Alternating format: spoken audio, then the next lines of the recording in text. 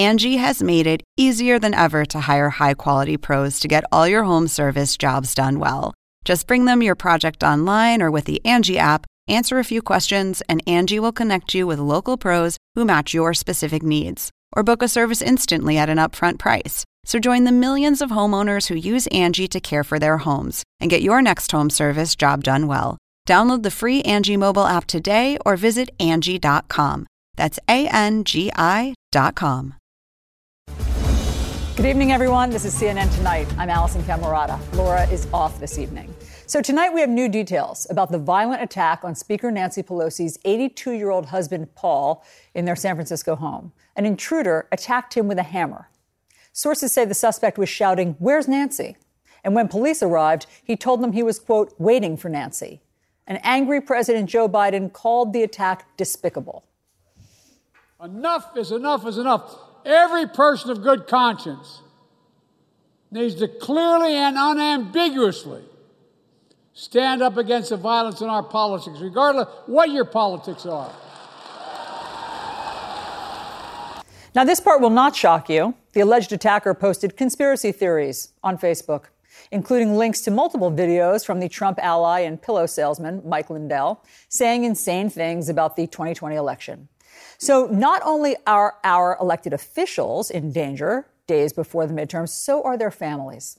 Federal officials are warning that domestic violent extremists pose a heightened threat to the midterms and beyond.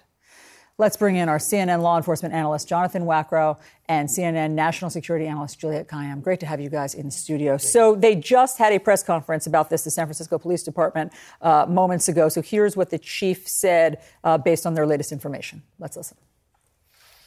We also know, based on our investigation at this point, that this was not a random act. This was intentional. And it's wrong.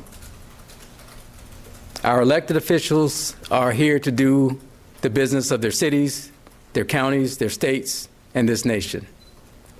Their families don't sign up for this to be harmed, and it is wrong.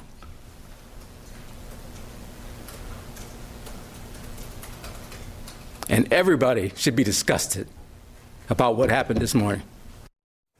Juliette, we feared that things like this would happen. They don't have a motive yet. There's still early days, obviously, but it sure looks and feels like political violence. Where's Nancy is kind of your clue there, right? I mean, she is the second in line for the presidency, and he was looking for her. So we're talking about this as an attack on Paul Pelosi. It essentially was an attack on Nancy Pelosi. And in that, if you think of it in those terms, it would be hard to deny that this is a political attack. And so what we're finding on social media is confirming a narrative about someone who got radicalized through the fake election and the January 6th and all the stuff, that things were taken away from him.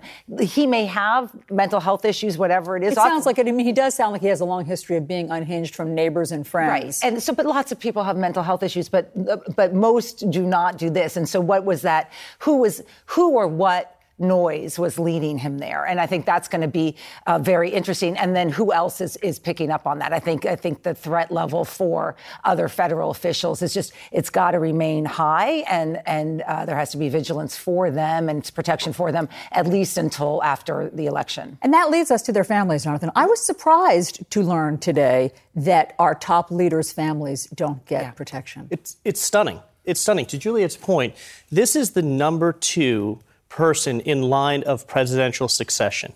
The fact that their house was broken into, that there was no residential security, the fact that the husband was attacked physically, violently, is in the hospital. This is unacceptable, full stop. This is not a new threat environment that we're living in right now, right? This has been around for a long time. And we're hearing warning after warning, but we're not taking the right action. We're not applying the right control measures. What should we be doing? We need to be, focusing on protecting these political leaders, right? So rank and file members of congressional leadership, the same way that the Secret Service does. We need to protect them. Well, she has protection in Washington, D.C., but are you saying that all of their families should, at this point in this climate, because it's gotten so bad, also have protection? Because obviously that costs a lot of money, et cetera, et cetera. But it costs a lot of money. Let's put the money aside, right? We'll figure out the government spends money on a lot of things. Let's not let's not think about how do we pay for protection. Let's apply it when it's necessary. And guess what? When you are in line for the office of the presidency in the United States, you need 24-hour protection on your home. You need protection of your spouse, your family, everybody that could impact. Because here's why. Today, family members are soft targets. They're the path of least resistance for an attacker. We know that. We've seen that time and time again. And there's a material impact that will occur in Speaker Pelosi's ability to lead right now, because now she's removed from the game. 2 weeks out, we're concentrating on an attack of her husband, not on the midterm cycle, et cetera. So protection has a purpose, and we need to apply it correctly to the threat environment that Juliet has been talking about for years. Yeah. We all have been.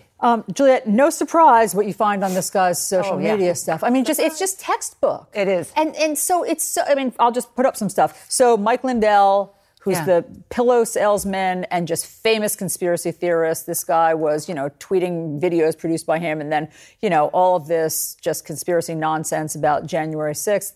And so we've seen it time and again, Juliet, there's a connection. Yeah. But why can't we figure out the connection before the violence happens? Well, because there's a nurturing of this kind of violence coming from leadership of the GOP. I mean, the person who is likely to get the nomination, Donald Trump, uses the language of fighting. I mean, he targets people. We don't have to be shy about it. We don't have to do both sides.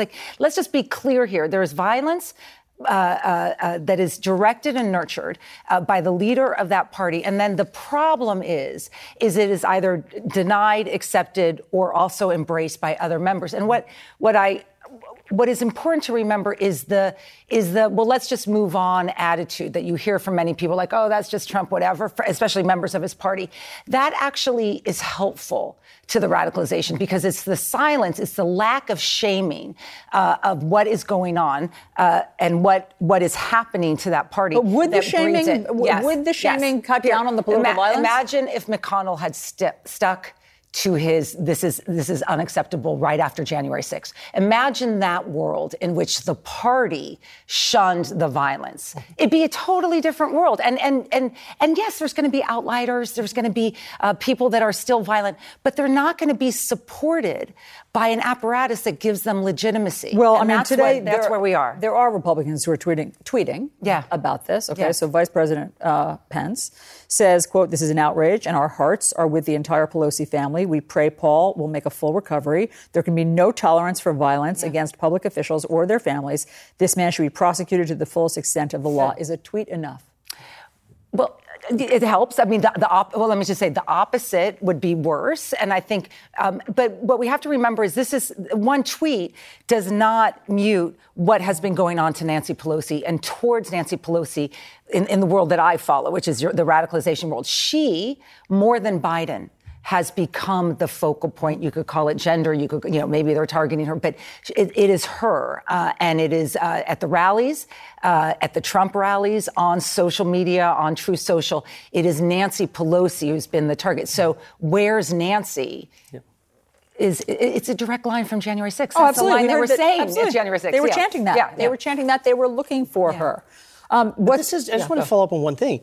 This behavior has been normalized, right? And that's really, really dangerous. Meaning political violence or just political rhetoric? Rhetoric that leads into violence, right? It's a flash and a bang, right? So it's that rhetoric first that we see metastasizing, and everyone just accepts it. They allow it. We've seen it online. It just has fueled for years and years, and now it quickly leads into physical violence. And we've seen it affect politicians. We've seen it affect our societies. We think about how people have been radicalized that are going into schools, in synagogues, in churches, and killing everybody. And we have to do better. We have to do better. We have to take a different approach to, one, suppressing that type of ideology, that type of thinking. And we have to take a stronger stand against domestic violent extremism, hate, everything that encompasses it, because this is the consequence. Right now, we're seeing it. All right, we'll talk more about that coming up. Stick around. Threats against lawmakers are skyrocketing, and federal officials warning today the danger could get worse with the midterms. So what is the answer? And are our political leaders condemning this loudly enough tonight?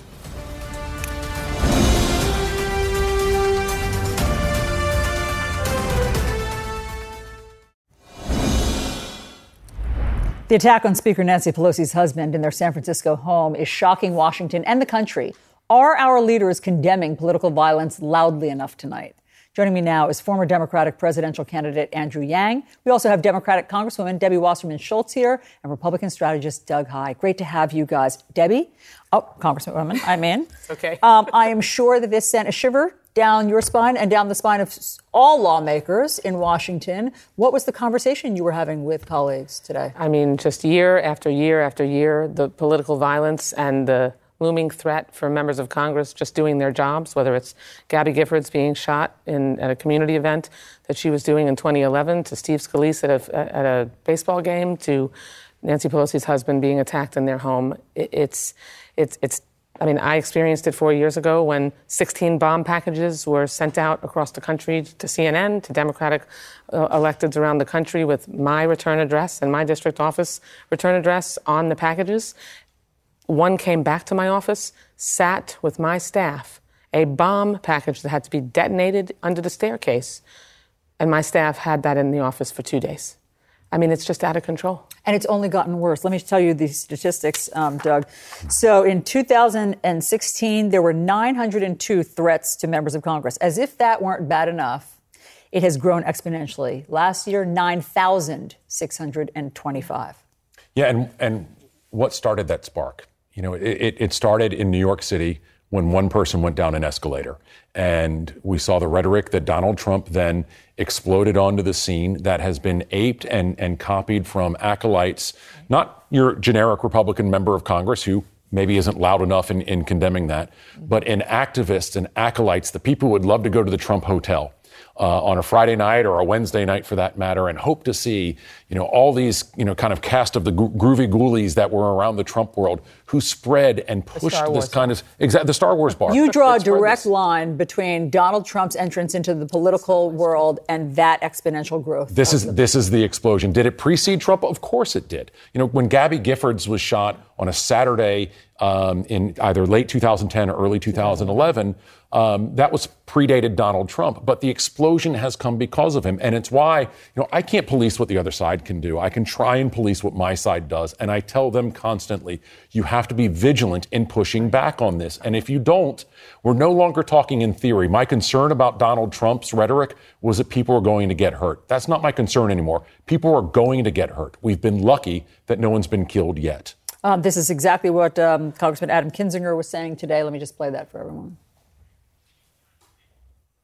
This is what happens when you convince a third of the country that the election was stolen and that the other side is an enemy. You otherize people. You convince folks that your political opposition is out to get you and your family. So, this is the kind of stuff that every Republican needs to speak out on, just like every Democrat and Republican should speak out when Steve Scalise was shot. But to the Republicans not speaking out now, let me say this. This is going to be visited on our side. Not that it should actually matter what side you're on, but speak out now. So some did tweet today. I was just saying former Vice President Pence did tweet that there's no tolerance for violence against public officials. He called it an outrage. But then there was somebody like Glenn Youngkin in Virginia who for a few seconds had some compassion for Nancy Pelosi and her family, and then immediately pivoted back to sort of partisan rhetoric. Here's that moment. Listen, Speaker Pelosi's husband, they had a break-in last night in their house, and he was assaulted. There's no room for violence anywhere, but we're going to send her back to be with him in California. Couldn't resist. Well, the fact is America is more polarized than it's been in generations, where almost half of Democrats regard Republicans as corrupt and a threat to the country, and the same percentage of Republicans feel that way about the other party. This is going to get worse, not better. Unfortunately, we know that after a few days of reflection, we'll probably see a return to the politics of vitriol and demonization. We need structural reform like a shift to ranked choice voting and nonpartisan primaries that would disempower the extremes that right now, unfortunately, control the incentives in at least one of our major parties and arguably both. Are those the answers? No, we need the rhetoric dialed down. We need elected officials to be responsible and immediately call out this violence, stop inciting the violence. We have people whose lives are being jeopardized. Paul Pelosi was bludgeoned with a hammer in his home by a right-wing extremist who is a QAnon subscriber. Who didn't you hear from today that you wanted to hear from? Well, I certainly didn't want to hear the governor of Virginia suggest that we were going to send Nancy Pelosi home. I mean, he should check the politics of her district before he assumes that. Send her home to be with her husband. I mean, so what? He's being comforting as an aside, but then pulls out the political knife as soon as he's done with the sentence. It's outrageous. I mean, as Doug was saying, I think that we've learned that Donald Trump doesn't come out in moments like this, and he doesn't like to tamp it down. I think that we've learned that he often gins it up. But is there anybody who could come out on the Republican side and tamp it down besides him? Look, you've had a lot of elected officials on both sides, thankfully, say how outrageous it was. But of course, an attack on the speaker's husband is outrageous. Where are the attacks on where are the comments to dial down their supporters? In my district at home, the right-wing extremist MAGA volunteers are out at early voting sites, intimidating voters, intimidating campaign workers who are on the other side supporting candidates, and scaring people away from the polls. That has to be called out. Doug, what's the answer? It should be called out, and in Arizona as well. And yes, this happens on both sides. Lee Zeldin was attacked on stage in New York when he was campaigning as a Republican for governor. But I go back to my party. We have the original sin here starting in 2015, 2016. So who can speak out? I mean, again, if we're giving up on Donald Trump. Well, the problem is a lot of the right people can speak out. But it's a question of whether or not that's going to be effective. Mike Pence said the right thing. Kevin McCarthy reached out to the Pelosi office. Those are the right things to do. Steve Scalise, who was a victim, has said the right thing. The problem is you can't say it once. You've got to say it over and over again and mean it, which means you're telling your supporters as well. Look, the rhetoric is important and it matters. But the fact is in social media, disinformation and negative sentiment spread 6 times more powerfully and quickly than being positive. And again, the incentives right now are disproportionately empowering people on the extreme. There are politicians that are responding to that. It gets them money. It gets them fame. It gets them appeal. If you don't change the incentives, you're just going to see more and more of this. And that's what we've been experiencing over the last number of years. Trump was a catalyst for sure, but the trends have been building and they're just going to continue even after Trump recedes from the scene. And Andrew, you need stronger takedown policies on the part of social media companies for some of this extremist rhetoric that incites exponentially more of their supporters. These are exactly the kind of structural fixes we should dig into. I, for one, am tired of saying, look, if we all said the right thing, then all of this would go away. It will not go away. It's here to stay. Alison, I've spent the last week reading Robert Draper's book, Weapons of Mass Delusion, which is a maddening and detailed takedown of where the Republican Party is these days. I put the book down and I use curse words, and then I pick it back up and I use more curse words.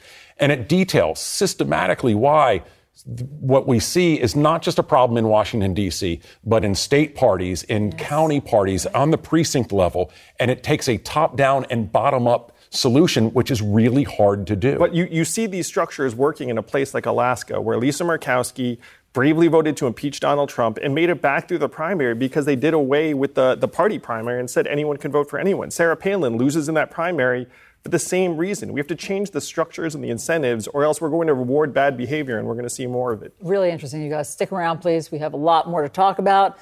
President Obama back on the trail tonight in Georgia. We'll tell you what he's saying about the attack on Speaker Pelosi's husband and his thoughts on Herschel Walker. That's next.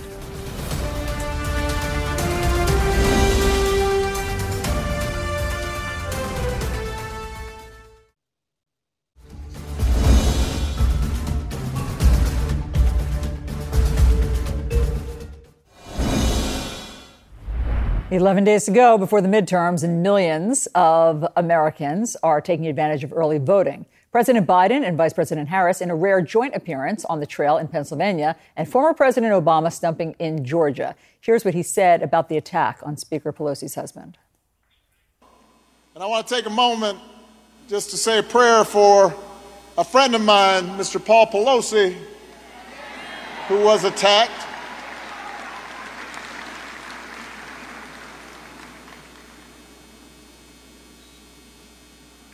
A politics where some in office or who aspire to office work to stir up division, to make folks as angry and as afraid of one another for their own advantage.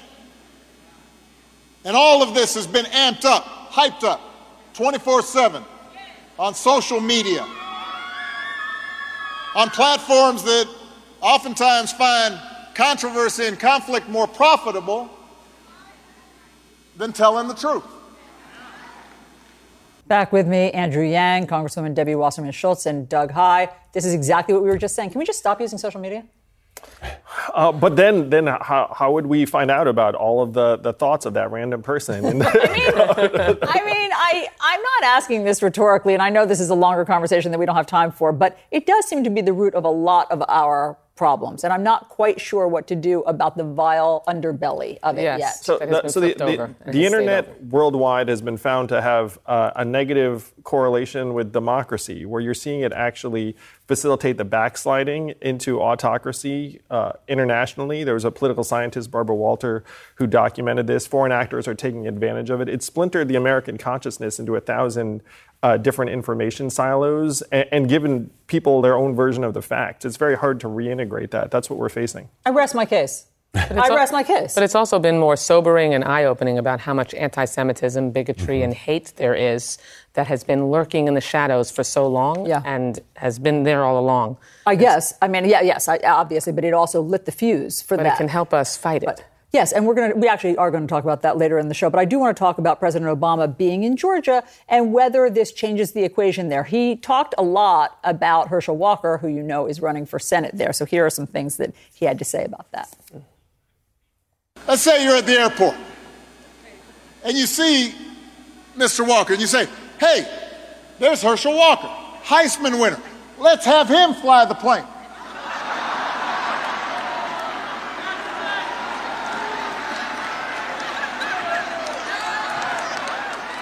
You probably wouldn't say that. You'd want to know, does he know how to fly an airplane? Seems to me he's a celebrity who wants to be a politician. And we've seen how that goes. Who will fight to keep you and your family safe? The Republican politicians who want to flood our streets with more guns? Who actually voted against more resources for our police departments? Is it somebody who carries around a phony badge and says he's in law enforcement? Like he's a kid playing cops and robbers? Or is it leaders like Reverend Warnock? All right, so President Obama seems to be having some fun with that there. Doug, will that change anything? Well, that comment about police badges to me seems like an attack on Elvis Presley, and we can't let that stand. But it certainly is going to rev up the Democratic base, which needs to be revved up. What we've seen in so much of the polling is that Republicans are more enthusiastic about this election than Democrats. It could make a difference in that Senate election. It's not going to make one in that governor's election. I'm also surprised that we haven't seen Obama or Biden or Harris in North Carolina. It's been a very close Senate race. Obama won it in 2008. He lost it in 2012, but it was the second closest state in the country each time. And it's a state that has really been forgotten in this campaign. Why aren't they going there? Well, we got a lot of races. It's a big map. I mean, look at, by the way, it's not just Herschel Walker. This runs deep in their party. They nominate a TV doctor who really lives in New Jersey to be their nominee for Senate in Pennsylvania, who thinks actually that perhaps your mayor should be deciding your reproductive health care decisions. I know you're referring to Dr. Oz. Yes, but back to my original point, do you think that President Obama being there, you say that it revs up the base, meaning it just helps voter turnout? Is that what we think? President Obama is beloved by our base, beloved by Americans, on all across the spectrum, and so he is an incredible advocate for our candidates, for our agenda. I mean, he gave health care to 20 million more Americans. He contrasts that with the Republican candidates on the other side who are hell-bent on taking that away and rolling back so much of our other progress, lowering prescription drug costs, making sure that we got shots in arms, making sure that we continue to turn this economy around and stop cutting taxes for the wealthy. By the way, early voter turnout in Georgia is off the charts, especially among African-American voters. We're already seeing that. Yes. And we're ahead of Republicans in early vote across the country. Yes, and we'll see what that translates to, obviously, on Election Day. What do you think actually, before I ask you about President Obama, it was Senate Majority Leader Schumer today who also talked about Georgia, but he wasn't intending to be heard. This was a hot mic moment where he was talking about what he thinks are the Democrats' weakening chances in Georgia. So here's that moment. It looks like the debate didn't hurt us as much in Pennsylvania as of today, so that's good. The state where we'll see how it goes. The state where we're going down, it's hard to believe that they will go for the. Okay, so basically, if you couldn't hear that, he said the state where we're going downhill is Georgia. It's hard to believe that they will go for Herschel Walker. He was talking to President Biden there. But that is what the polls are suggesting. I haven't seen any poll, I don't think, that has either Walker or Warnock above the 50% threshold needed to avoid a runoff. I feel like they should be planning on visiting somewhere between Election Day and December 6th, when the runoff will be, when it'll just be Warnock versus Walker one-on-one, because right now there's a third candidate that's getting 2 to 4%. But I'm sure the senator has better numbers than No, I think you could be right. I think I think he was speaking broadly, which is he can't believe that they're actually neck and neck. But can I just add? Yeah. Voters are voting. We're sort of done with polls, honestly. I mean, the voters are out there. Vote-by-mail ballots need to be turned in. Early votes are being cast. Election Day is 11 days from now. The polls are very nice, but what matters is getting people out to the polls, and that's what's going to be the proof in the pudding. Yeah, I just think they have to do it again. What matters is Election Day. One, that was never true, but it is certainly not true now when people are already voting throughout the country. Yeah, that's a good point. Yeah, no, I'm just saying that we might be revisiting Georgia again after election. Yeah, good point. For sure. Okay, thank you all very much. So frustrated lawmakers are looking for more security as threats to their families rise. Next, I'm going to speak with a lawmaker and his daughter who both faced threats after former President Trump came after him.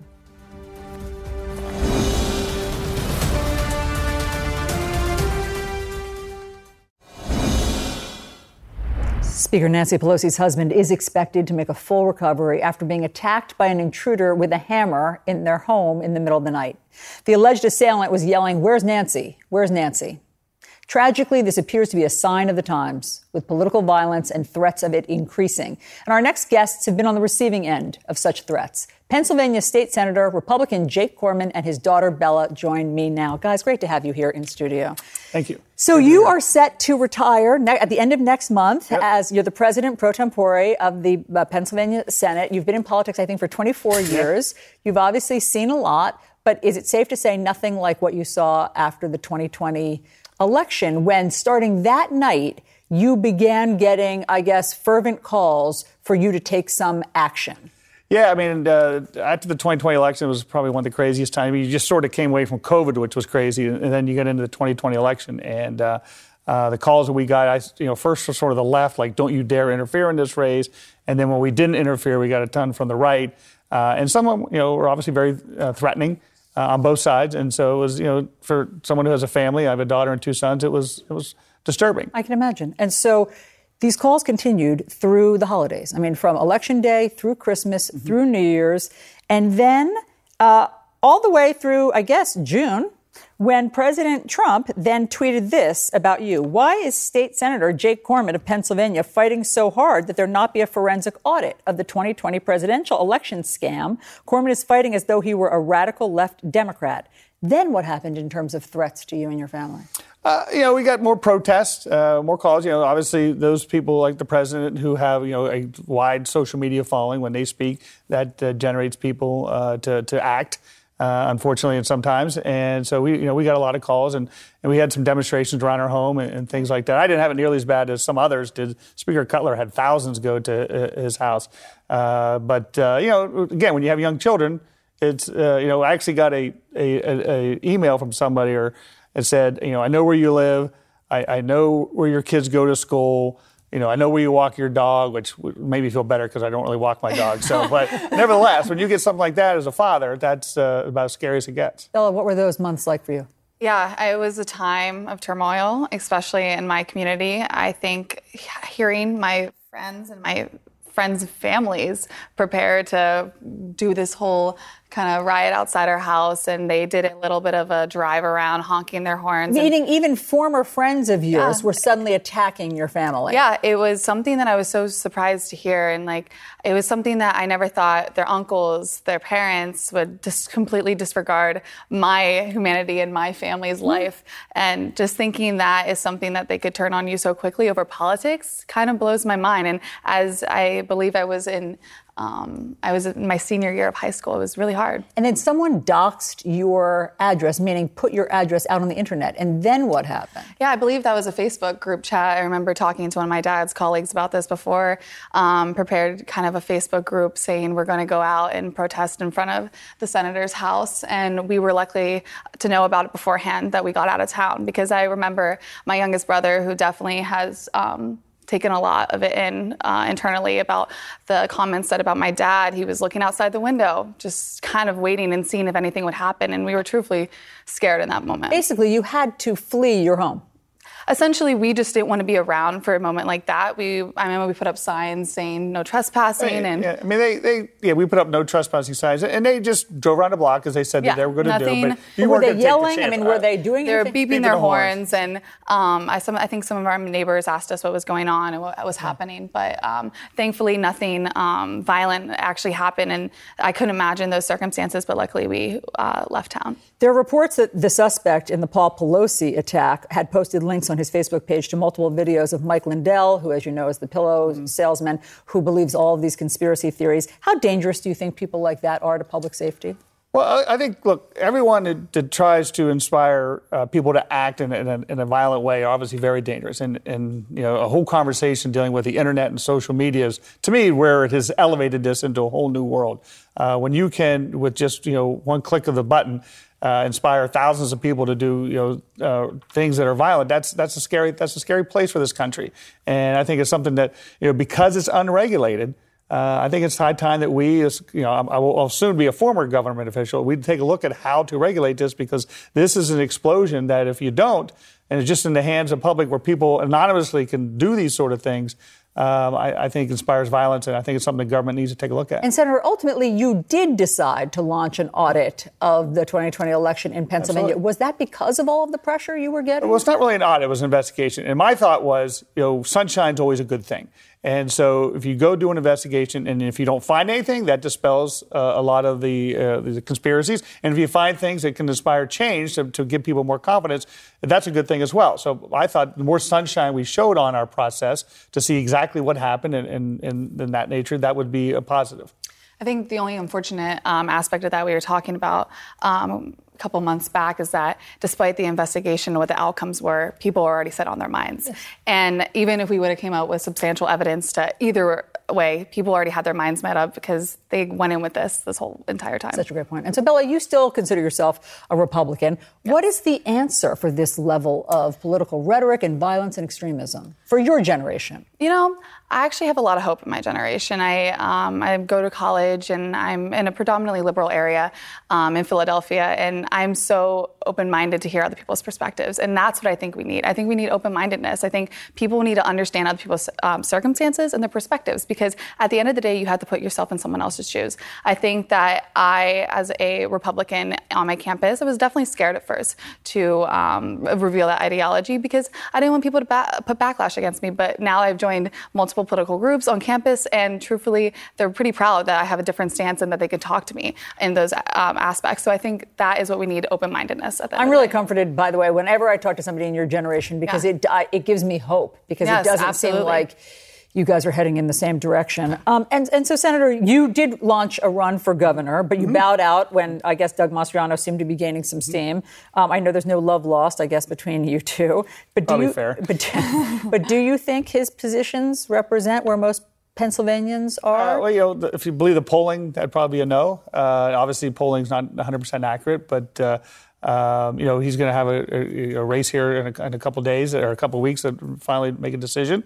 But my concern why I got in the race and why I ultimately got out of it was to find a Republican candidate who has a lot of the values that I have that ultimately could win in the fall, knowing that Josh Shapiro would be a very well-funded, a very articulate, very good candidate, and we needed to put our best up there, not someone who only appeals to a fringe of the party. We needed someone who could cross over to independents and Democrats alike, and that's why I got out to back someone else who maybe had a better chance. Unfortunately, that didn't happen, but, Doug's our candidate, and we'll see how he does. Bella, any thoughts? As a moderate Republican voter in Pennsylvania, I definitely was hoping to see my dad in the spot because I really think he has a really open mind and moderate views on the stances that I believe in too.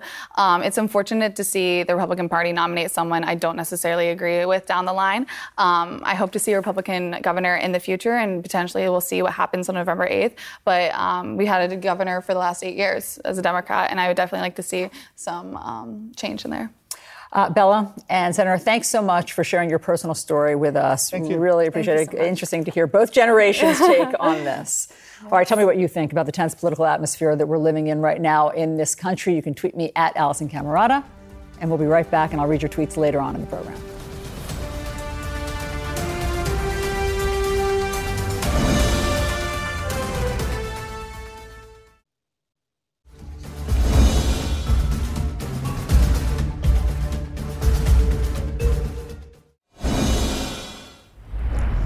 October is Breast Cancer Awareness Month, and each year in the U.S., roughly 264,000 women are diagnosed with breast cancer, and 42,000 women die from the disease. Back with me is Congresswoman Debbie Wasserman Schultz, who was diagnosed with breast cancer when she was 41 years old, but is now happily cancer-free. Yes. But you're here to sound the alarm. Even though things have improved, breast cancer rates have improved, right, but in the past couple of years, something alarming has happened. So since COVID, 80% of women skipped their mammograms that were over 40 years old, and even higher rate for women of color.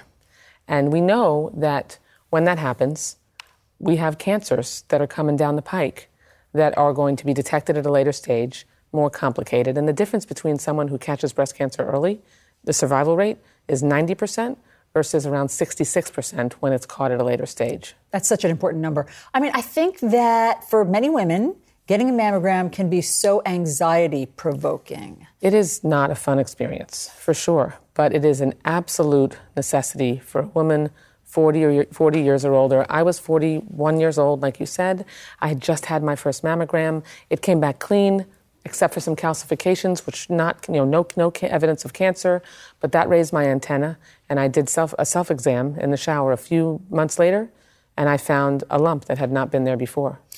And I read, Congresswoman, that you went through your cancer struggle for 15 months without really telling anyone. Yeah. And did that make it harder or easier? It made it easier for me, for my family, because my kids were really little. The twins were 9, my little one was 4, and cancer's a really scary thing. I was having my surgeries and everything in D.C., and everyone they knew or anyone they ever heard of about cancer, they associated with death. And I knew I was going to be okay because it was caught early, but I didn't want to worry them. And I also you lose control of everything, or you feel like you do. So I wanted to make sure that I was more than cancer and not in a tagline, Debbie Wasserman Schultz, who's currently battling breast cancer. So. Yeah. That was important for me. Yeah, I understand. When you were texting me to say that you wanted to come on and talk about breast cancer, you said that you were going to act as my Jewish mother and prod me to get a mammogram, which I did. You're welcome. Okay, thank you very much. But the point is that it does take some reframing. If you're somebody who is very anxious about it, which I am, it does take some reframing, which I tried to do, and it really helped, which is basically, this is how you detect it early. That's right. So when you go in for a mammogram, sometimes you think, oh no, this is where bad news happens. In fact, it's the opposite. Exactly. You need to go and get your mammogram. If you do it annually, starting at 40 years old, they have a baseline. They know, they can see on the scan what's normal for you. They're more likely to be able to detect it. If every few years you do it, they don't have a consistent view of what you look like. And then on top of that, you should do breast self-exam, once a month, so that you know what's normal for you, so that you know when something feels different. That's how I found my lump. I knew pretty much what I normally felt like, and when I felt the lump, which was right about here, it was less than half a centimeter. I was so lucky that I could feel it. It felt like the end of that ball on the end of a jack, you know, like when you play jacks. Yeah. That's what it felt like. It was hard and it was really small, and I had my husband feel it, and then I just went right to the doctor 3 days later, and they had trouble seeing it, but they saw something, and they said, let's do a biopsy because let's take a little bit of it, and it even came back clean initially in the frozen section, and then 3 days later when they did the pathology and it came back, it was breast cancer. And here you are, all of these years later, healthy, almost 15 cancer-free. years. That's amazing. Yeah. So obviously, you're living proof of early detection, and young women can and do get breast cancer. That's so critical for people to know and for doctors to know, because doctors are often dismissive of young women when they come with them with a problem. It presents differently for young women, so make sure you go get your mammogram and do self-exam. Thanks so much. Early detection's the key. Absolutely. I'm a believer. I'm proof. Yes. All right. Congresswoman, thanks so much for being here. Thank you for having me on. Thanks for sharing your story. All right. Speaker Nancy Pelosi's husband, as you know, was attacked today in their home. This is the same day that the feds warned about domestic violent extremists and how they pose a threat to the midterms. So, what are we doing about all of this? That's next.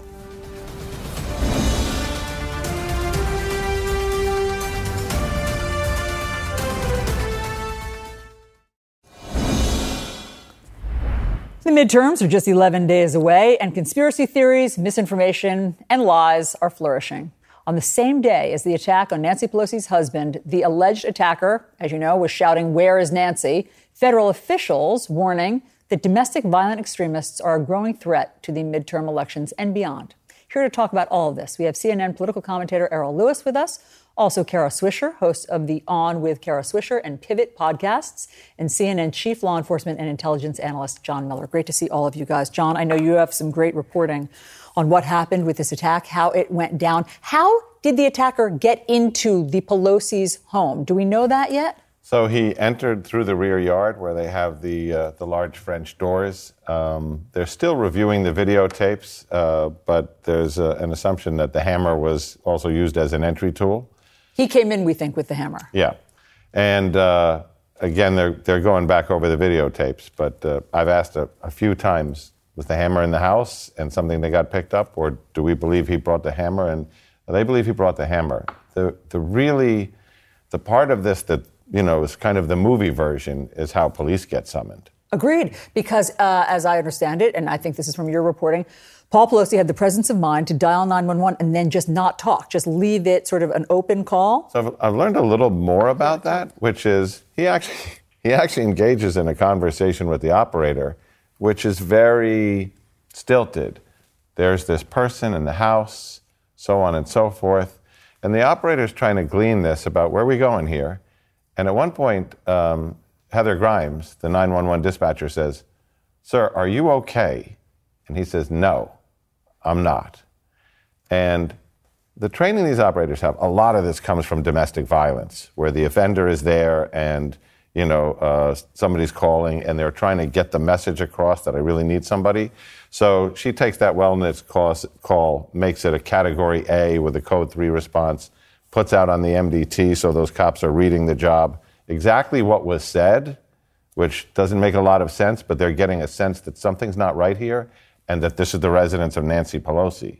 So when they come through the door, there's these two men holding the hammer, and they're basically saying, okay, to both of them, put down the hammer, and Mr. Pelosi, Paul, let's go of the hammer, and the other guy strikes him immediately, the suspect, and then they cross the room and tackle the suspect. The rest is history. But that phone call, he was very cool and managed to get the message across to save his own life. And the 911 operator was very intuitive to figure out this is worse than it sounds. Yes, and the police chief, in fact, credited her today in the press conference, saying that he felt that her actions were life-saving, that she was so intuitive about all that. As an aside, I know you've been to that home. I know that you know the Pelosis. I'm sure this is shocking. It's shocking. Paul is a cool customer. He really is. He's a lovely guy, and he's a big man. He's also a big man and very fit. And I can see him being very calm in a situation like that. And the house, I'm also perplexed. It's an area of San Francisco that's quite protected near the Presidio. And it's pretty surprising in that it's a very quiet area. It's a wealthy area. I can only imagine they could get around back. There's a lot of woods back there for the Presidio and things like that. So I'm not sure. It's shocking on every level. Absolutely. Although, Errol, that said, maybe we shouldn't be shocked since we are, 11 days away from the midterms. Things couldn't be hotter and more overheated. And there's so much vile political rhetoric that we've seen does lead to political violence. That's exactly right. We have a system that allows for and encourages, even through algorithms, this kind of hatred to sort of feed on itself and spread virally and end up everywhere. So it's no surprise, sadly, to find out that this person has been posting conspiracy rants and all kinds of stuff for 15 years. And for Facebook to finally pull down the page today, literally too late, we're in commercial media right now. If somebody comes on, whether it's your podcast or my show or your show, you give them a little bit of room and then you either shut them down or you go to a commercial. I mean, you do not let this stuff just fester and spread. And it's an important question that Facebook has never answered and for which they really have to be held accountable. How about that, Kara? Well, I think it all just takes one person to jump off the page, and that's it. This constant rhetoric of hate that keeps escalating, which has been encouraged by leaders by not saying anything. By the political leaders have not stepped up the way they should by condemning things. You saw what Glenn Youngkin, the Virginia governor, he had said. about 2 seconds of feeling compassion, and then he reverted right to political rhetoric. It was so heinous. I don't know what else to say. It was appalling to do that, especially in the moment. And so it only takes one person to go down these highways of amplification and weaponization of all this information and then move into the real world. And you don't need more than one. And you saw it at January 6th. These same cries, "Where's Nancy?" was during the insurrection. Oh, absolutely, verbatim. But when we see his social media, what we believe to be this suspect's social media, he has Mike Lindell, famous Trump ally, pillow salesman, spouting complete garbage and nonsense about the election. He has January 6th. I mean, he has all the usual suspects. Yeah. All the usual suspects. And so can Facebook shut something like that down? I mean, he wasn't making direct threats. I wouldn't necessarily blame Facebook. I think you can say, it shouldn't be up there, right? It just is allowed to fester. And I think what happens is some people actively now believe this. They become propaganda. It's propaganda. We should stop using anything but propaganda is what's happening here. And it's effective. History has shown us propaganda can lead to deadly results. And radicalization. I mean, basically, that's what it is, John, as you well know. Would leaders speaking out more vociferously, in your experience of dealing with crime for all these decades, would that help shut it down? Well, it's an interesting question because the question is the audience waiting for cues? And one lesson we learned is we saw Donald Trump tweet out on January 6th, "Okay, pack up and go home." And we saw the films of everybody looking at their social media and said, he says to go home, and they all went home. So we know they're waiting for cues. The question is, how many people have the moral authority within the genre of people who think this way to give those cues? And you notice that the NYPD put out an intelligence bulletin the day before, well, actually yesterday, it came out publicly, but it went out last week to police agencies saying, expect violence, expect trouble, and be on guard for it, but here's why. And they point to a lot of things, but including the 261-page, the hard reset document that went out on the site Terrorgram, which is a right-wing extremist chat room, that said, attack political meetings, attack political leaders, attack law enforcement on multiple levels, including violence, shootings, and so on. So, Facebook is nothing. I mean, there are virulent places out there where they're getting cues. I mean, what unites all of this is that something has to be done, right? I mean, pretending that maybe it'll go away or we'll wait until there's an overt act, that doesn't work. If we know where this is heading, and we've seen it happen over and over and over again in a lot of different contexts, It's up to the leadership to try and figure out what it is to say, to take away some of those cues. I mean, one thing that would certainly work, it would have worked even, I think, a little bit on January 6th, is if they knew that they would be met with opprobrium across the board, that everyone from the left to the right, everybody in between, every commercial broadcaster would say, this is beyond the pale, this is disgusting, we're all united in saying that this has no place. Instead, you have a sitting governor who turns it into a big joke, right? And says, oh, well, we're going to send her back home. Ha, ha, ha. The wrong signal at the wrong time. Beyond Donald Trump, who we know will not intervene to try to tamp it down, who else would be effective in stepping up and saying something? Well, I mean, to me, it's everyone. I mean, if you look across the board, who came out with statements today? Were they grudging? Were they, sort of printed? Were they only tweeted. in response some of them were tweeted. Does that work? I mean, is that good enough? That's not how it works. I mean, you line up on the steps of the Capitol, and you alternate Republican, Democrat, people who opposed each other. Everybody does it.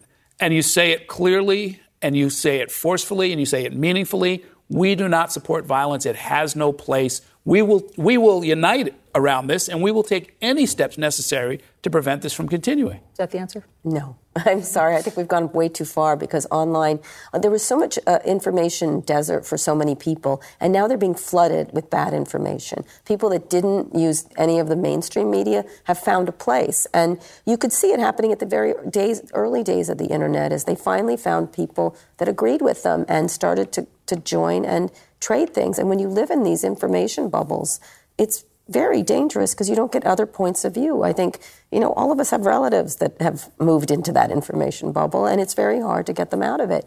And so that's the difficulty, is when it's constantly being reinforced to you, and this is the news to you. It is the news, and therefore, in some sick, twisted way, they think they're doing something good, and they must act.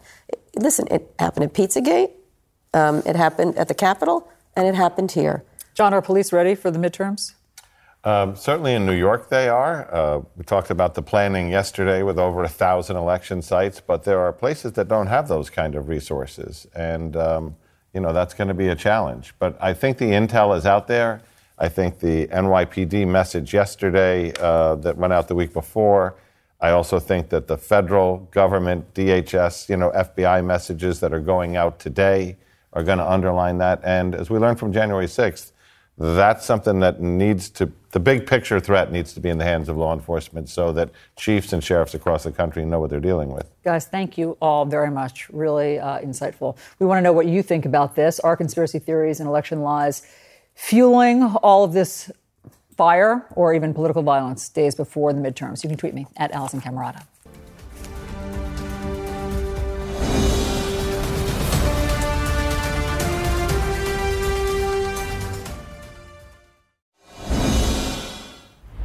Well, $44 billion later, Elon Musk now owns Twitter. Musk announcing today he'll form a content moderation council with diverse viewpoints, and no major content or reinstatement decisions will happen before that council convenes. Errol Lewis and Kara Swisher are back with us. We also have CNN contributor Carrie Champion joining us. Great to have all of you. Well, in the 24 hours since Elon Musk has owned Twitter, racist tweets have proliferated. Here are some choice and revolting examples to read for you. Elon now controls Twitter. Unleash the racial slurs. K-words, N-words, said one account using slurs for Jews and black people. Next, I can freely express how much I hate N-words now. Thank you, Elon. Another tweet showing a video montage glorifying Nazi Germany with the comment, I hear that there have been some changes around here. It was liked more than 400 times. One tweet showing a single racial slur in all capital letters was retweeted more than 700 times and liked more than 5,000 times. What's that about? They like Elon. I don't know what to say. I mean, they think that Elon is going to have a free-for-all? Yeah, that it's now, he said the bird is freed, right? Mm-hmm. Except a second later he said, we're having a content moderation thing, which is probably because advertisers are like, see ya. And, if the bird is that free and it becomes, it turns into this, nobody wants to be near that as a business. And so it's a very difficult walk he's going to have to walk here. Yeah, I think one major advertiser, GM. Said, we're going to take a wait and see approach, and there will be others. There's even been talk, and I saw it on Twitter, of a sort of a mass resignation campaign that people are considering, just walking away from the platform. Which it might, if it's going to be that kind of a sewer. Yeah. No responsible person. And look, frankly, it was mostly news people, politicians, and so forth who were using that platform as opposed to some of the other ones. But no one's going to put any quality content in that sewer. And if Elon Musk wants to run a sewer, good luck to him. I'm so glad you're pointing that out. And I do want to get to what our personal responsibility is here in a minute. But first, Gary, you were on last night telling us about that it's already a cesspool at times for you. When you tweet certain content or at certain people, it's already happening. I said here last night that if I decide that I want to support Brittany Griner or anyone that is in a marginalized community, the responses are vile. And it depends on where we're at. And what was interesting, because last night after I said that, I also got these responses. You're such a liar. No one uses those type of words. That's ridiculous. And here we are less than 24 hours later. And exactly what I said would happen has happened. Here's the thing. Twitter can be a good place. It's a good place to aggregate news. It's a good place to laugh. Discover voices. Yeah. You can, and I'm not kidding. It's how you use it. But it's very irresponsible in the sense that we allow him to decide what free speech is. And I knew that would happen. I knew people would come out of the woodwork. They're waiting for that. Here's what's the sad part. We're going to have to decide how we want to give our intelligence, our information on social media. I told you I was a fan of yours. I watch you, I listen, I pay attention. I'm like, this is great. This is what Twitter is really for. But unfortunately, we live in a time that is so polarizing. Everyone feels entitled to an opinion. And whether it's bots or whether it is someone that is actually at home and miserable and does not want to hear about Brittany Griner or the election or who you think you should support, there are people out there who are determined to let us know that we are not welcomed. And I'm talking about, when I say we, I'm saying the marginalized. It is so targeted. I don't have the time to go on Twitter and block everybody. I don't have the energy for that. And you like part of it. I mean, the problem that he has really is a business problem. That's really at the heart of it, is he's going to owe big debt. He's paid way too much for this, about 3 times more than it's actually worth. The very big companies, Meta and Google, Alphabet, had a terrible quarter, and they're good at making money at this stuff. The question is, if he doesn't make it into a good business, it doesn't matter how rich he is. Ultimately, it'll fail as a business. And then it's what it is. He can keep it going if he feels like it, or he can lose billions of dollars. The easiest way to clean it up, and maybe even make some money at it, is to do what they do for the blue check members. Make sure that everyone has a name and an address, and that the anonymous hate that people can do by proliferating all kinds of, and even automate that process and send swarms of anonymous fake accounts all attacking very difficult people. to do. I think the issue is, look, TikTok is eating everybody's lunch. It doesn't really matter. And people are over there because they enjoy it. Now, there are problems on TikTok. But the issue is, can he come up with ideas? A subscription. Well, if he's going to do a subscription, do I really want to have people yell at me when I'm paying a subscription? That's like going to a restaurant and have someone vomit on your shoes every time. So can he do that for me? Can he bring the enjoyable parts out? But can't he clean up the garbage now? Does he need a content? Why? No. Why can't we clean up the garbage? It's impossible. It's impossible to try to referee that. You don't know where it is. It's actually bigger than what he can actually control. That's right. It's extremely difficult to navigate through that. So, I mean, if that's true, the content, whatever he's signing up, the content decision makers, is that going to work? It took Facebook 2 years to put together the thing, and it's still pretty ineffective. Their oversight, this is the oversight board. You have to do it with great thoughtfulness, and even then, it doesn't work. Yeah. And so, I mean, it's fine, but it's not. This is a tsunami of hatred. Well, Meta, as they say, they created the bulletin to remember the bulletins to combat what people were saying that was what they call was hate speech. I know they asked me to start writing to basically try to, I guess, mediate what they already had on there, which was hate speech. They went to a group of writers, marginalized writers, people from different communities to get different voices on Meta, and it still didn't work. They had to stop it. It didn't work. And so that leads me to the question that I alluded to earlier, which is, what is our personal responsibility? If there's all of this garbage and vulgar, vile stuff, at what point do those of us who use Twitter need to say, no mas. We're not going to do this anymore. We're going to leave the site. I think a lot of people are saying that right now. I think that's right where we're headed. Yeah. After this last event of the last 24 hours, I'm thinking to myself, it's like, why would I put anything in the middle of this garbage? If they don't take it seriously, if they don't have a serious approach, if there's going to be, kind of a wink and a smile and, kind of bogus talk about free speech as a cover for all of this, if there are going to be more of these swarms of anonymous bots that are attacking democracy itself, there's no way I want to be part of that. How long are you going to give it? I'm going to take a wait and see approach. I'm going to follow your lead. I'll do whatever I'll just stick with General Motors. Here's the irony of all the people I would pick in Silicon Valley to be able to do something interesting with this. It is Elon Musk. Big user, loves the product, used it for marketing, enjoys being a meme lord, et cetera, et cetera. And when he's funny, he is funny. I agree. But then he's not sometimes, and that's the way he is. And look, he should be able to do what he wants. He hasn't necessarily crossed lines yet. He's tasteless. Yeah, I don't know. I think he is, and this is not it's not a disrespectful thing, but I think he is someone who is trying to poke the bear, or whatever bear that is. He just wants to be that way. And I don't think there are people who create great content and they give it away for free on Twitter. And if someone could actually find a new platform for them to give out great content, because I'm a genius. And when I tweet, obviously, clearly, and when I tweet, I don't know if I should give it to Twitter. I don't think they deserve it. I think there are people who legitimately, I'm being funny, obviously, but there are people who legitimately feel that way. If there was another platform where they can go and give their content without harassment, without feeling like this is an issue, without feeling as if they're glorifying his product that he doesn't necessarily take seriously, they will do that. Absolutely. TikTok. I'm sorry. I mean, again, let's leave aside the Chinese ownership for a second. But it's a beautiful product in that regard. And there's problems on it. Are you on TikTok? Are you dancing I am not. No. Are you doing any Yes, of the... I'm dancing. Yes, can you start dancing on TikTok? No. Okay. I'm not on TikTok. I feel like age... Oh, yeah, I get it. I disagree. I disagree. There's a huge audience for that. You dancing. All right, okay. But I'm going to follow all of your leads. You guys tell me when it's done. By the way, he just bought the company, so perhaps we'll see what he does. Yeah. We'll see. Wait and This is see. a lot. He spent a lot of money on it. So we'll see what maybe happens. he's emotionally invested in it. All right. Thank you guys for the great conversation. One of the highest profile celebrity couples announcing that they are ending their marriage. We talk about where it went wrong next.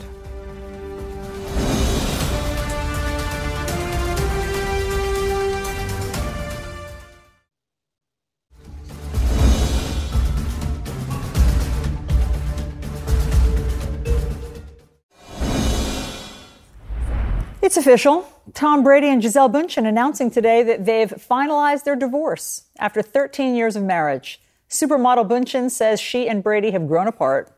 And in an interview with Elle magazine last month, she talked about Brady's decision to unretire as a star quarterback for the Tampa Bay Buccaneers after announcing his retirement last winter. We're back again with Errol Lewis, Juliette Kayyem, and Carrie Champion. Carrie, give us the real scoop. Is this really about that he just chose football over his family? I think for years, I think Gisele has been very patient. And I think that she has been probably more subdued than she has wanted to be in terms of her personality.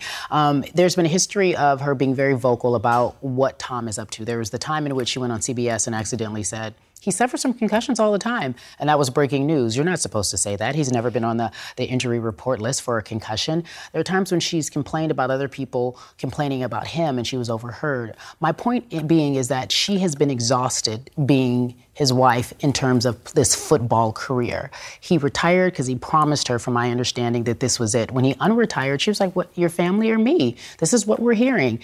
And by the way, people like Tom Brady, this is not a subjective opinion. He's the greatest in football. He's a GOAT. People like Tom Brady are in love with what they do. Nothing gives them more pleasure. Nothing can give them that adrenaline rush. You love your family, but you love what you do. I remember Michael Jordan once said, I love my wife. This is when he's at the peak of his career.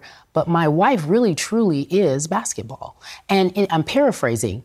And people know that. When you are with these greats, these people who have an innate ability unlike any other, and they are generational talents, you have to understand the sacrifices that they make. And sometimes they can't even walk away from that. Tom doesn't think he can retire. He's She's 45 years old. Not to mention, I'm on my high horse right now. Keep going, girl. Keep going. I'm so enjoying this. I can't tell you. But let's just... I never have fun on here. Let me tell you something.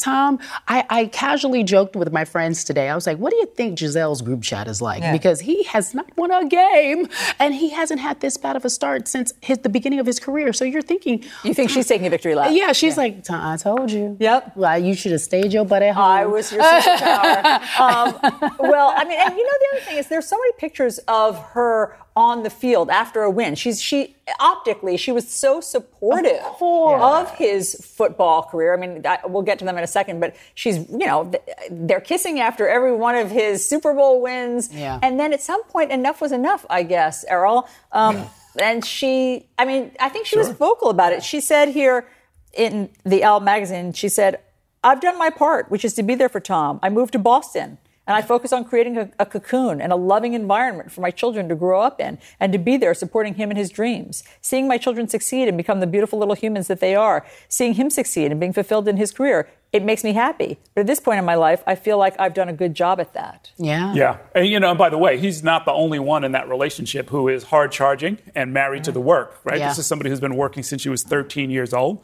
If you believe any of the celebrity stuff that you can find online, they're worth combined something like $750 million, billion with a B, and she has more than he does. Is that right? Oh, yeah. So this is somebody who's been extremely patient, and that probably factors into this a little bit. And I also thought, Juliette, that it was interesting what he said on Howard Stern. He said there were a couple of years ago that she didn't feel like I was doing my part for the family. She felt like I would play football all season and she would take care of the house, and then all of a sudden a season would end and I'd be like, great, let me get into all of my other business activities. Let me get into my football training. And she's sitting there going, well, when are you going to do things for the house? When are you going to take the kids to school? That was a big part of our marriage that I had to check myself, because she's like, I have goals and dreams too, and you better start taking care of things at the house. That was in 2020. Yeah. 2 years later, he didn't fulfill that. No. That side of the bargain. And I take issue with her comment, I had to move to Boston. That's like where I live. I was like, it's not that bad. It's a great city. I'm so sorry. It's not Rio. I get it.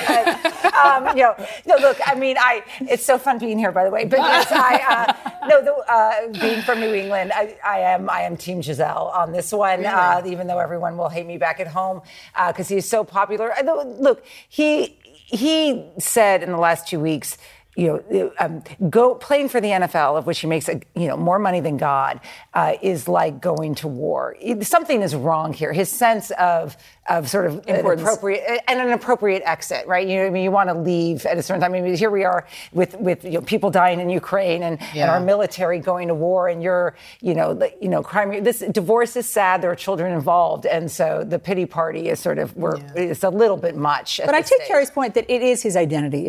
He can't leave it. It's not his career, it's his identity. And anyone who knows him, I remember many a times we interview people who play with him, who played for him. Like, Tom is competitive of anything. If we were playing ping pong, he'd be like, I've got to win. If we're playing cards, I have to win. He is the ultimate competitor, and he doesn't see anything wrong. If he still feels like he's upright and he can throw that ball, he wants to play. And it's an obsession that, I can't even understand it. We can't get inside of his mind. And I think for her, she tried. As she said, she tried. And you talk about how much they're worth. It is mostly her money. She's like, we don't need your little change, honey. That last $9 million contract. We don't need your little change, babe. Exit Grace, when you think about it, he could have stayed retired. The marriage wouldn't have imploded as publicly, and everyone would have remembered it. Everyone remembers your last day, and you sort of think about, sort of this season for him and what's imploding publicly. Oh. Yeah, why is he doing better? I mean, what's going wrong this season? I could easily say that it's because of what he's dealing with. That's an easy thing. I think Tom is not in a good place in terms of his teammates and who he has in his support system. He needs more help. It's not easy to do what he has been able to do. It's not easy. That's why there's only 16 games in the regular season. It is difficult to go in Sunday or Monday and win each single time you have the ball. It is the hardest thing to do in football because it's taxing on your body. They implement it where he doesn't have to. He gets 2 days off as opposed to 1 day off because he's older. I mean, they're making many changes for this man, but I want you to understand how obsessed he is. When there was the idea that he was retiring, he got the biggest contract ever in broadcast history. And he went to the head of the class. Never has he been on television. He's not doing what you do. You deserve $40 million. Yes. And it wasn't that much, but she deserves it. And I'm like, wait a second, Tom, I've never seen you even talk on camera like that. Give this money to Allison. Yeah, I mean, never mind that I don't know a single thing about sports. Okay. Details. Yeah, all details. All right, you guys, thank you very much. Stick around, because up next, there's a dad who posts a TikTok video, and it was of his daughters in beautiful dresses. And then people started commenting. We're going to talk about his response next.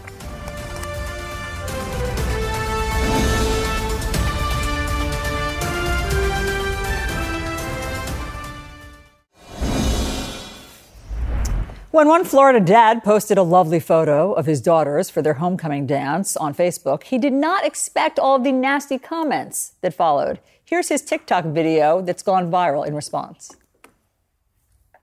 I put up what I thought was a pretty innocuous post about my daughters looking beautiful for homecoming, but you would be shocked at some of the comments. Take a look. I wouldn't let them go anywhere dressed like that. They should have respect for themselves. So sad that parents think it's okay to send young ladies out with everything showing. So one thing that has always pissed me off as a father of girls is when people say things like, oh, these girls need to dress so they don't distract the boys. Or even worse, they're dressing a way in which they're asking for it. Let's get something crystal clear now. It's not my daughter's job to make sure your son is focused in school. Also not her job to dress hideous enough to where your son doesn't assault her. Yeah. Errol Lewis, Juliette Kayyem, and Carrie Champion are back. Errol, what's wrong with people? What's wrong with people is it is the great American pastime. Judging other people's parenting is like the great American pastime. And people do it all day, every day.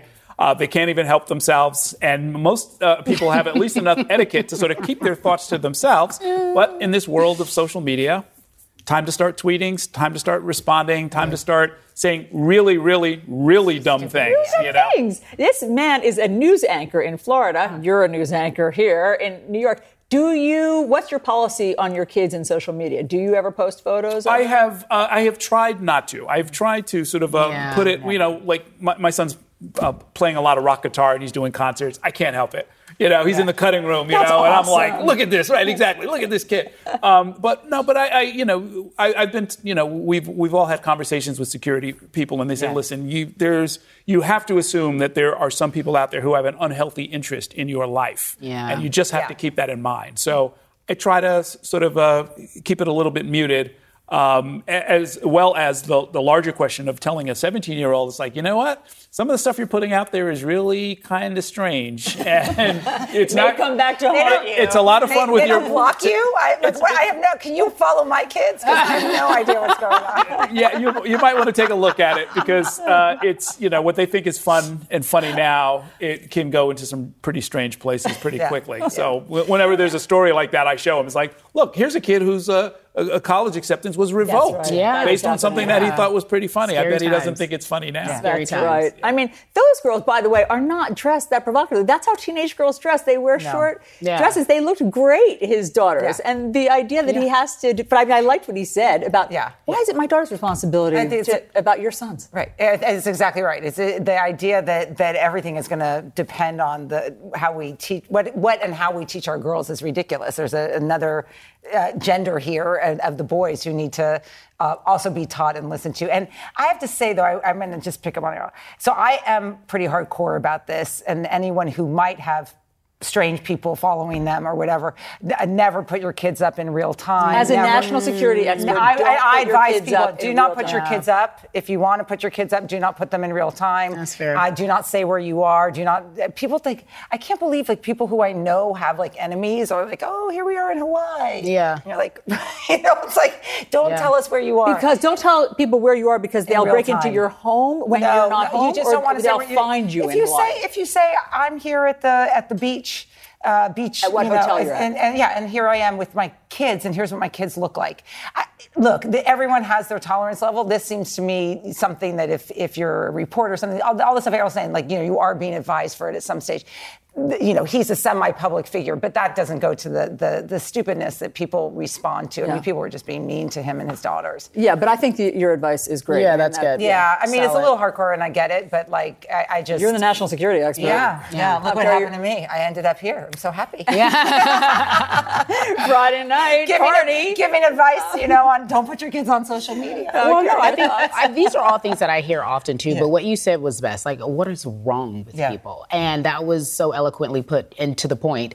I remember my friend just the other day posted something that her 7-year-old daughter wrote to her. Why are people so dumb? And I thought that was so funny because she had something happen to her at school, and she was like, "Mommy, why are people so dumb?" I was like, "See, there she is. She's a child who understands what this world is about." Yes. I think it's unfortunate that women in general are criticized. I think, especially in the world that I come from in sports, and this being on television, we wear anything, we say anything, we're criticized for who we are, and we can't just be. And in a world where there is so much pressure, there's so much going on, I don't feel like we should be policing people. And I love what he said. I hope my children never grow up to be an adult to criticize children. Why are adults criticizing children? Yeah. Like, really? They can't wear that? Is that a problem? And I was really glad that father stood up. And he said, yes, is it my choice to have them dressed like this? No, they'd be in Snuggies. They'd be in Snuggies. They'd be in Snuggies. They'd go out in Snuggies all the time. But I can't put them in Snuggies or a paper bag from head to toe. Control your child, your male child. Teach them to respect women. That's the message here. Still respect us. We matter. Yes, for sure. And I'm surprised. I mean, I find that when we put up pictures, it's generally incredibly nice. People are incredibly complimentary. People are, you look great. People are so supportive. So it must have been, he must have put it up on like a station Facebook or something, because no friends of yours on Facebook would respond that way. That must have been strangers. No, that's exactly right. Also, in his own peer group, I'm sure there are other people who have teenage daughters, and the skirts are short and the heels are tall, and that's how they dress, and that's what it is, right? And if they're not sort of scandalizing their parents a little bit, they're not being good teenagers, That's right? I mean, and I think everybody in his circle understands that. There's just this larger circle of judgment that's out there waiting to condemn any parent who's not doing exactly what I or somebody else is doing. And then they're probably jealous, too, because the little girls look great. They look great. The ladies look great. Don't be jealous. Let them be cute. You guys. Stop hating. Stop your hate. Yeah. Have a great Friday night, you guys. This has been a wonderful Friday night to spend with you guys. Thanks so much you for too. being here. Thanks for having us. All right, it's time for all of you to sound off. I'm going to read your tweets to me next. Uh-oh.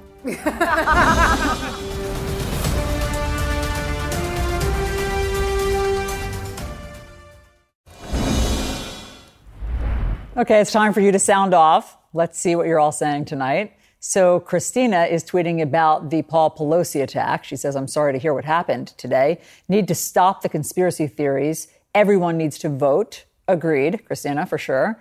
And then this is about this. We were talking about how maybe social media is contributing to some of this violence. So John's idea was it wouldn't be popular, but what if all of social media was shut down at some time before the election?